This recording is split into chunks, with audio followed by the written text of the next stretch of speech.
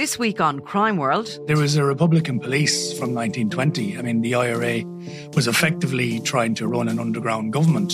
And actually there was a crime wave. 1919, 1920. There's a wave of bank robberies, post office robberies, robberies of individuals, robberies of pubs in Dublin and in rural areas as well. So the IRA tried to actually clamp down on that. They, on occasion, solving bank robberies and giving the money back to the banks. Now, I'm Nicola Tallant, and you can listen to my podcast Crime World wherever you get your podcasts. Seachtain, an Indo as Gaeilge. Táim I mon iarachtaí a dhéanamh teacht ar a chorp, agus súlagam amach an seo gur féidir é a chur in uig ceart lena bhaintir féin. Scialtaí, fis, tuirmí. Tá sé dochreite nach bhéadach ara I gcóna meáin an cheist sin a eáil. Bhí an tálam a gnám go raibh orchár na reachtam. Iadach sé táirn go raibh an orchár san I lis dúthal agus go minic freacht gcóir a cligsar ducha sé néachar. Now ní bhín ann dardorach sé sin, bhín marabh. Seachtain. Find us on all the usual podcast platforms.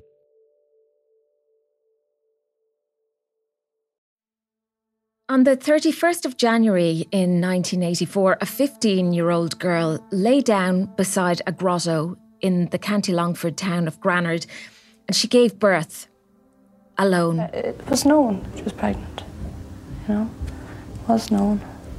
And I don't see why they should hide the fact. Like, we all talk, but still know it could happen to any of us. Now, as she lay semi-conscious, her stillborn baby boy lay by her side, alongside a pair of scissors used to cut the umbilical cord. No one on the staff knew that she was pregnant. Had we known about Anne's pregnancy, we would have taken her with understanding and compassion. That young girl's name was Ann Lovett, and her story, almost 4 decades on, is one Ireland will never, ever forget.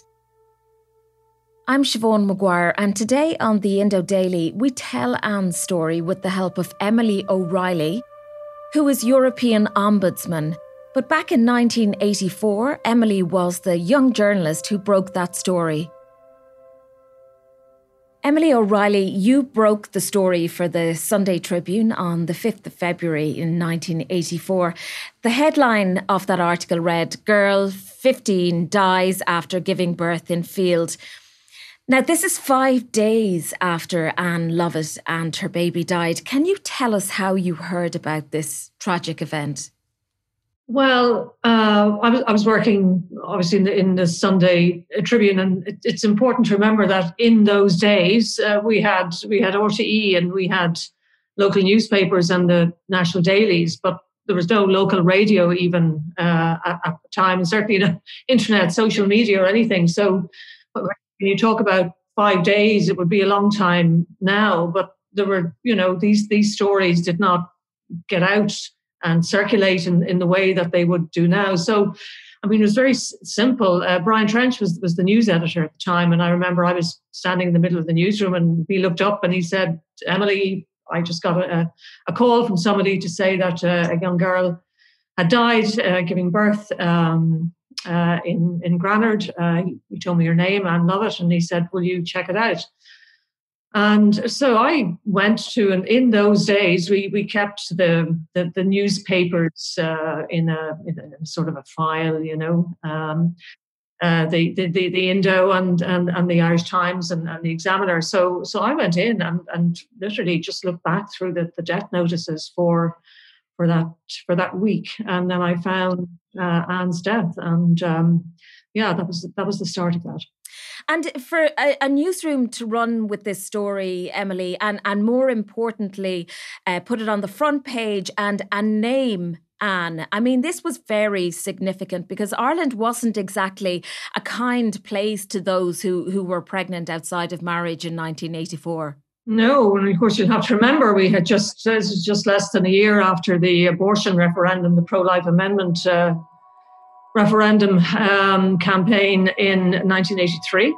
The President has yet to sign the 8th Amendment to the Constitution, and it awaits his signature before it becomes part of Bunruch na hÉireann. It will read as follows: that the state acknowledges the right to life of the unborn, and with due regard to the equal right to life of the mother, guarantees in its law to respect and, so far as practicable by its laws, to defend and to vindicate that right.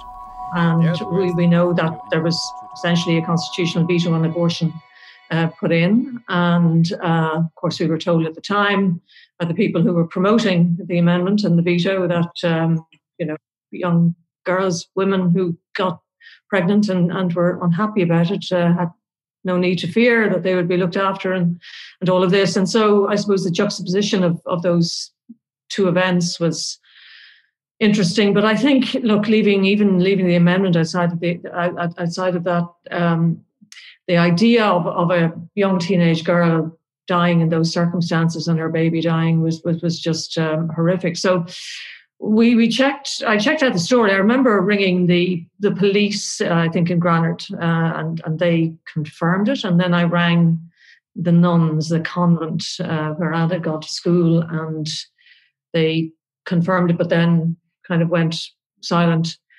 So we had enough information, obviously, to write the story. And then I remember lots of people gathered in the newsroom and we discussed whether we would name the girl or not. Now, there was no legal impediment to naming her because Anne was dead and her baby was dead. And but then I remember Maggie O'Kane, who's a journalist in the Tribune at the time, later went on to The Guardian and so on.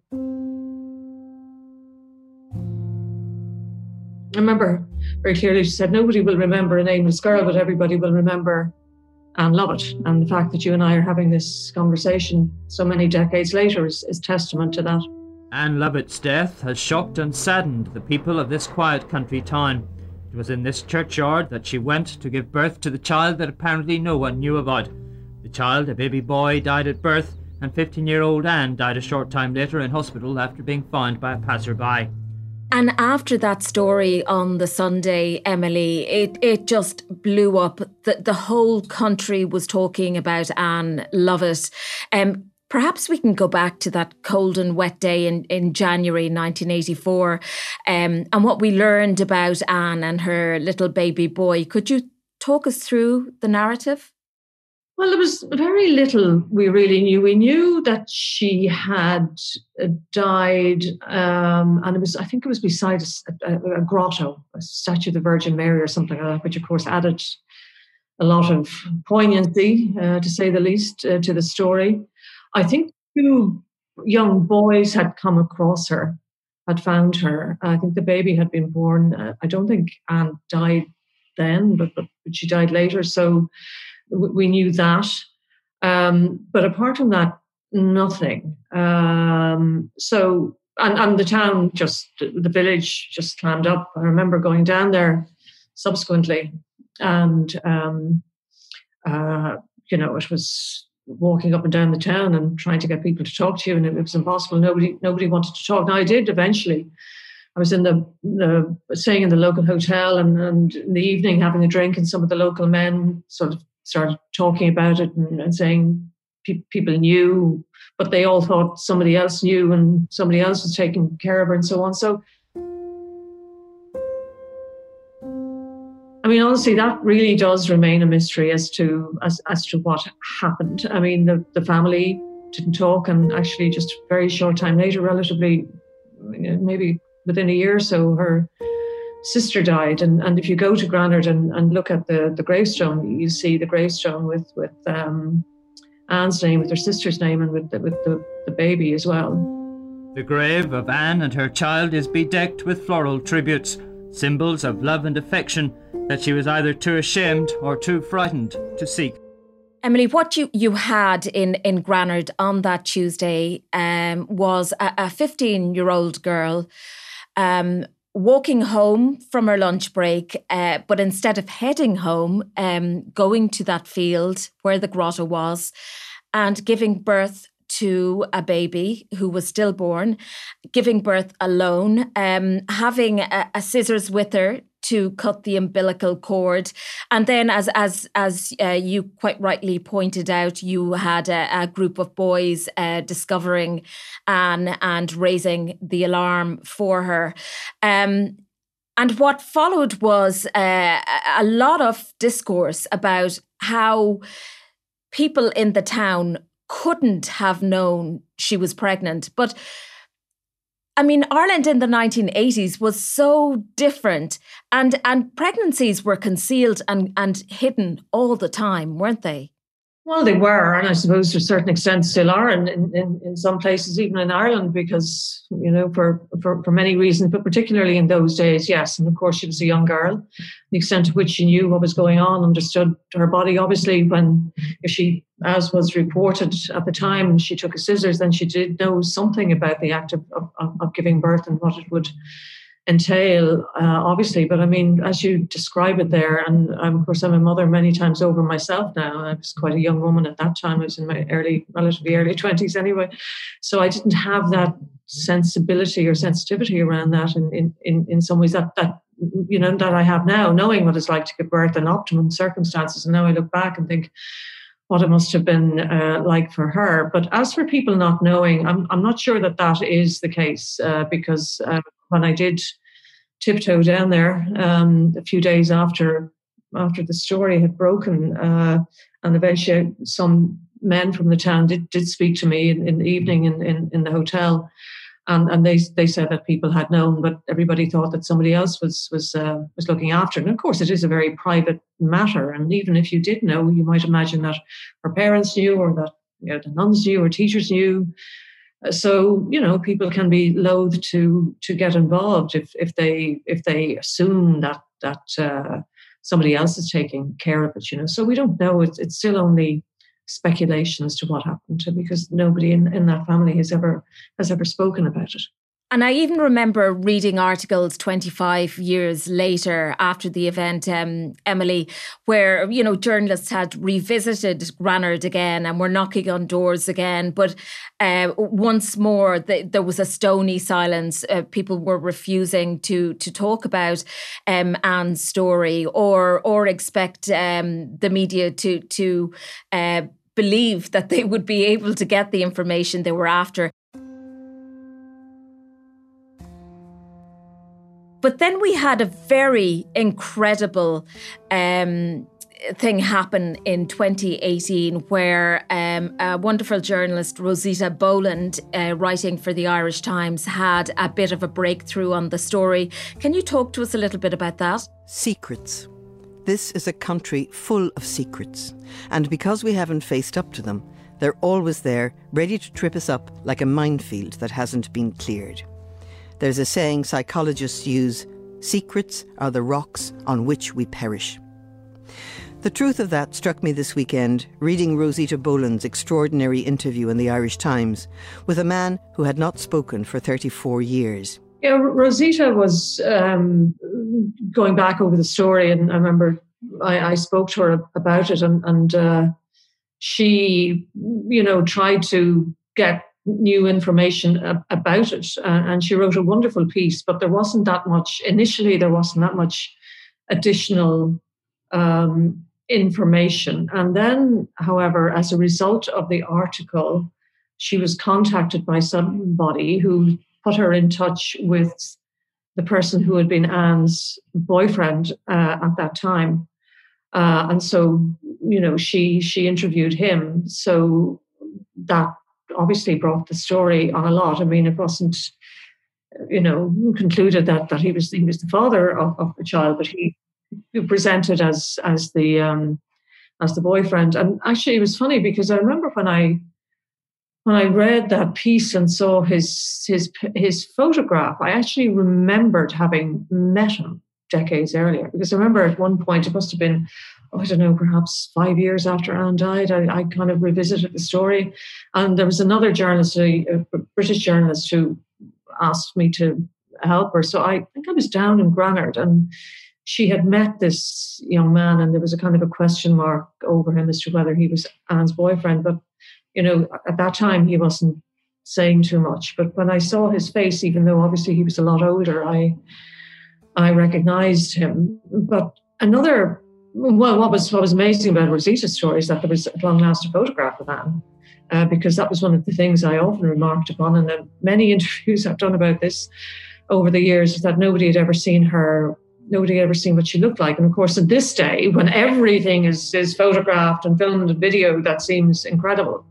But I remember it was when I was Irish Ombudsman, so it might have been around, 2010 or something. I was contacted by a woman who said she had a photograph ban, and would I like to see it? And of course I said yes.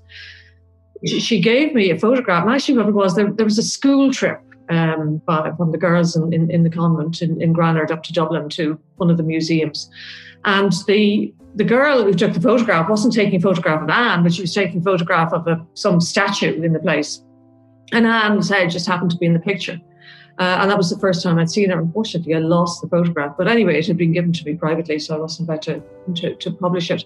But I really found it really... I always had a picture of her in my mind, and it was kind of borne out by the picture that was eventually shown of her when Rosita wrote those stories.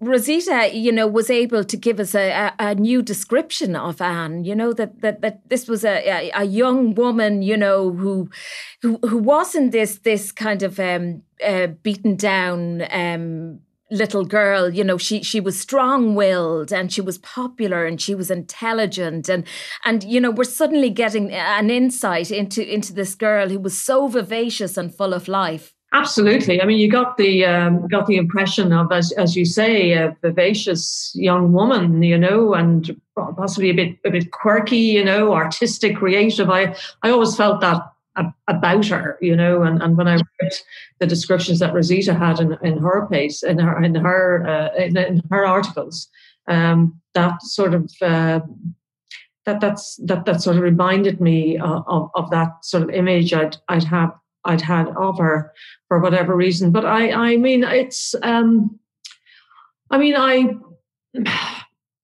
in some ways I feel sadder about it today. I don't know. I mean, there's something incredibly sad and poignant even about the fact that we're talking about it. And when I look now, my girls that I have are a lot older even now than Anne was at the time. And so I suppose I identify much more with what happened. And it is extraordinary that it was a story that just, resonated so much. And I think, as I said, it was partly the context of the time, but also just the sheer harrowing awfulness of it, the idea of a girl. Imagine one minute you're in school, you're coming out for lunch, and then you're very deliberately going somewhere to hide to have your baby. I mean, it's awful. It is. It's a harrowing image, and you couldn't even begin to imagine what was going through her mind at the time. And again, Rosita's article, when she did speak with the boyfriend, he had some claims that Anne had visited him the previous April with bruising to her thighs. And also that she had written two letters, one to him, which he was told to burn. Now, whatever the details, whatever happened, Anne, as you pointed out earlier, Emily, here we are 4 decades on still talking about her. Do you think we'll ever know the truth of what happened? But when you say, what was interesting at the time, if I recall correctly, and you can check this, there was a call for an inquiry into what had happened. And the late Nuala Fennell was a Minister for Women's Affairs, I think, at the time. And I think she was tasked with doing a report on this. Now, I'm recalling this from memory, even to speak to you, so you can check this out, but nothing ever appeared. Now, the big difference now is that certainly if there would have undoubtedly been an investigation into some shape or form. And that investigation, I'm sure, appropriately redacted, would have been made public. But I always wondered what happened to that report and why it never came out, or what was in it. Yeah, and when you mention Nuala Fennell, what I recall, Emily, is that as minister, she made the comments about Granard, likening the town to the Valley of the Squinting Windows. And that essentially had the locals close ranks. And could you really blame them if they're being accused of, peeking at the curtains and saying nothing and keeping this secret and not telling the rest of the country? Well, yeah, but at the same time, I mean, for most of the people in the town, it was none of their business. Anne was a young girl. She was in a family. She was going to school. So she had all those institutional and family supports around her, as one would have thought. So, I mean, it was an easy caricature, and I possibly may have slipped into it myself. That the Valley of the Squinting Windows and all of that. But I think the town felt. I think the word that was used was scandalised. We're scandalising the town. But I do think, people perhaps justifiably felt hurt. People who would have thought, well, had I known that she wasn't getting support for whatever reason, either not asking for it or not getting it, we would, of course, have helped. We would not have allowed that to happen to a young girl. So, I mean, I think it's too black and white to say, tiny little Midlands town and, they're all of a particular disposition and they all closed ranks and didn't care. I don't think that's particularly fair because, as I said, when I did speak to the few people that did speak to me at the time, they did say that, people knew. But, if you think in your own circumstance, think of your own community, think if you spot something happening in with a particular member of that community, you're not necessarily going to go barreling in. You're going to assume that somebody's taking care of it unless you find evidence that is not actually the case, But of course, I remember... I remember RTE Today Tonight or whatever configuration that the programme was at the time went down to Granard, and I'm not sure that I can't even recall whether anybody spoke to them. But like nowadays, you can imagine you'd have Sky, you'd have God knows who, everybody piling down. But in those days, I mean, the people of Granard thought they were overrun by media, but in fact, compared to what would have happened now, it was nothing. But relative to the time, it did seem a lot to them,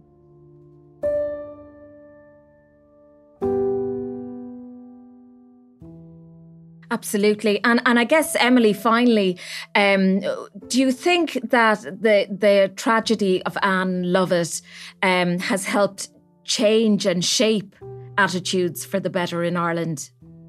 Well, in some ways, it's still, to me, the equivalent of the Ann Lovett tragedy, and in some ways even worse, was the death of Savita Halappanavar. Not that long ago, when we were all supposed to have moved on, and when, because of the abortion amendment which had been passed a year before Ann Lovett died, I mean, you know what happened. She was going to have a miscarriage. She wanted a D&C. She wasn't given to it because the fetal heartbeat was still there, and then she got an infection and she died. And it was that eventually prompted the removal of the amendment. So it took a long time. I mean, no doubt Anne's death did maybe bring about some, cultural shift, or people started thinking differently about this, or people were more mindful of this issue. But, when I look back at what happened to Savita, I think it took us an awful long time to learn those lessons. And that was Emily O'Reilly. I'm Siobhan Maguire, and today's episode of the Indo Daily was presented and produced by myself, researched by Tabitha Monaghan, with sound design by John Smith. Archive clips from independent.ie, the RTE Archives, the Scanall collection on the RTE Player, and RTE Radio 1. If you enjoy the Indo Daily, don't forget to like, follow and leave us a review.